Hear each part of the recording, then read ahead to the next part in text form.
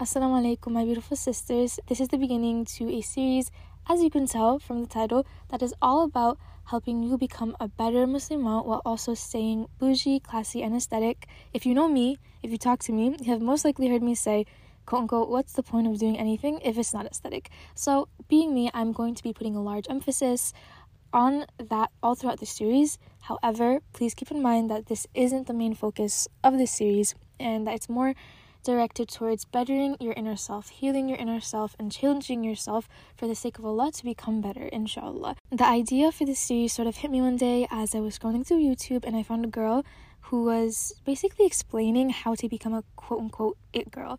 All the things she said were great pointers, but, being Muslim, some of the things just weren't attainable, in like a Islamic lifestyle. So I was like, how about I make a series about this in my podcast, because if I need it, then there are most likely other people who do.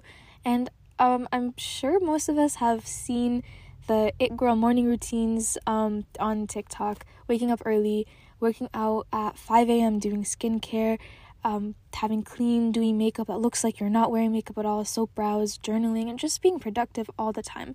And I'm going to be teaching you how to be attaining that, but A, realistically, and B, from an Islamic perspective, so that you don't put too much emphasis on the dunya part. And that's the problem I had with a lot of these quote-unquote it girl routines. They just weren't attainable in both my dunya and my akhirah. And obviously, to become an it girl, you don't have to be aesthetic. You don't need to wake up at 5 a.m. You don't need to do all of these things that these girls on TikTok do. Being an it girl is honestly what you have in your head. Like that image you have in your head of who you want to be, like your optimum version, like the optimum version of yourself, that is what an actual it girl is, Now, to actually become this kind of woman, you need to start with your mentality. Your mentality is the most important thing, and it's the step that so many of us fail. If you don't fortify your mentality before you start, you're literally setting yourself up for failure. Why? Because your mentality is what's going to cause you to persevere over everything when you have absolutely no motivation.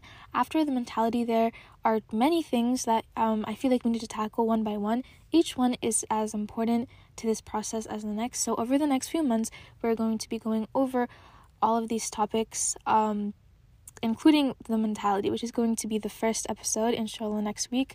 But after that, I'm going to be talking about becoming regular in praying 5 times a day, becoming comfortable with our own selves, self-care, both like internally healing, skincare, balancing your time in your life through time management, creating a morning and night routine, setting goals for yourself, changing who you surround yourself with to have a better support system and to also have positive influence around you, making the masjid your safe space, dressing modestly, and just a lot more stuff.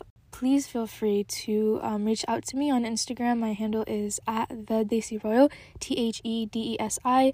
I absolutely love it when I get messages from you guys. It honestly means the world, and I'm more than 100% ready to listen to you guys, because this is for you guys, to help you guys, and if it help you, I would be more than willing to make a episode dedicated to whatever it was that you need help with. The point of all of these episodes that I'll be making is change.